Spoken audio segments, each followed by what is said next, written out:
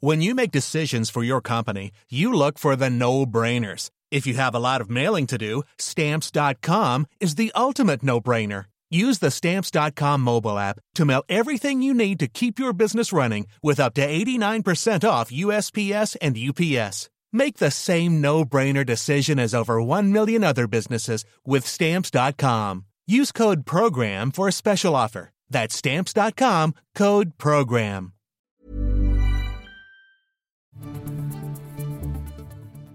With the Times evening briefing on Tuesday, the 28th of March.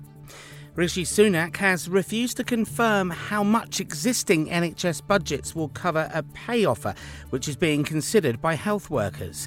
The Prime Minister's faced a group of MPs today on a number of issues, including the government's policies on migrants, childcare and the war in Ukraine.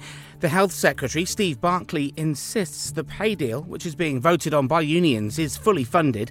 Speaking to the Liaison Committee today, Mr Sunak echoed that. The Health Secretary provided strong reassurance about additional funding as well as reprioritisation from elsewhere, but making sure that the commitment to continue delivering care and all our commitments to cut waiting lists is absolutely paramount and protected.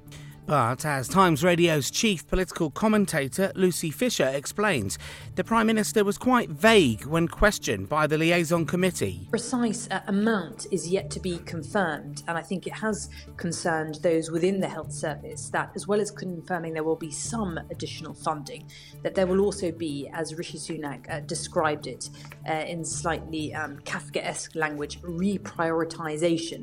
That does suggest that money will be shifted from elsewhere within the health budget, or at least the wider government spending envelope. It looks like the SNP's Kate Forbes is returning to the Holyrood backbenches after new leader Humza Yousaf offered her a cabinet role, which was effectively a demotion. The Finance Secretary, who's been on maternity leave, narrowly lost the election to succeed Nicola Sturgeon. Mr Yousaf, who officially became First Minister today, is understood to have offered Ms Forbes the job of Rural Affairs Secretary. The Police Service of Northern Ireland is determined not to go backwards after the terror threat level was raised to severe, meaning an attack is highly likely. MI5 made the decision to up the threat level after an increase in politically motivated violence, including the shooting of a senior police officer in Omagh last month. Reports found that refugees were considered lucky to have a roof over their heads at a housing association where a young boy died after exposure to mould. The Housing Ombudsman found that Rochdale Borough-wide housing had a culture of othering, which saw staff hold prejudices and lazy assumptions about asylum seekers and refugees. In a statement, RBH said it recognised that too often damp and mould was not seen as a serious issue and vowed to put this right. And Jeremy Corbyn says he has no intention of stopping fighting for his constituents after being blocked from running as a Labour candidate.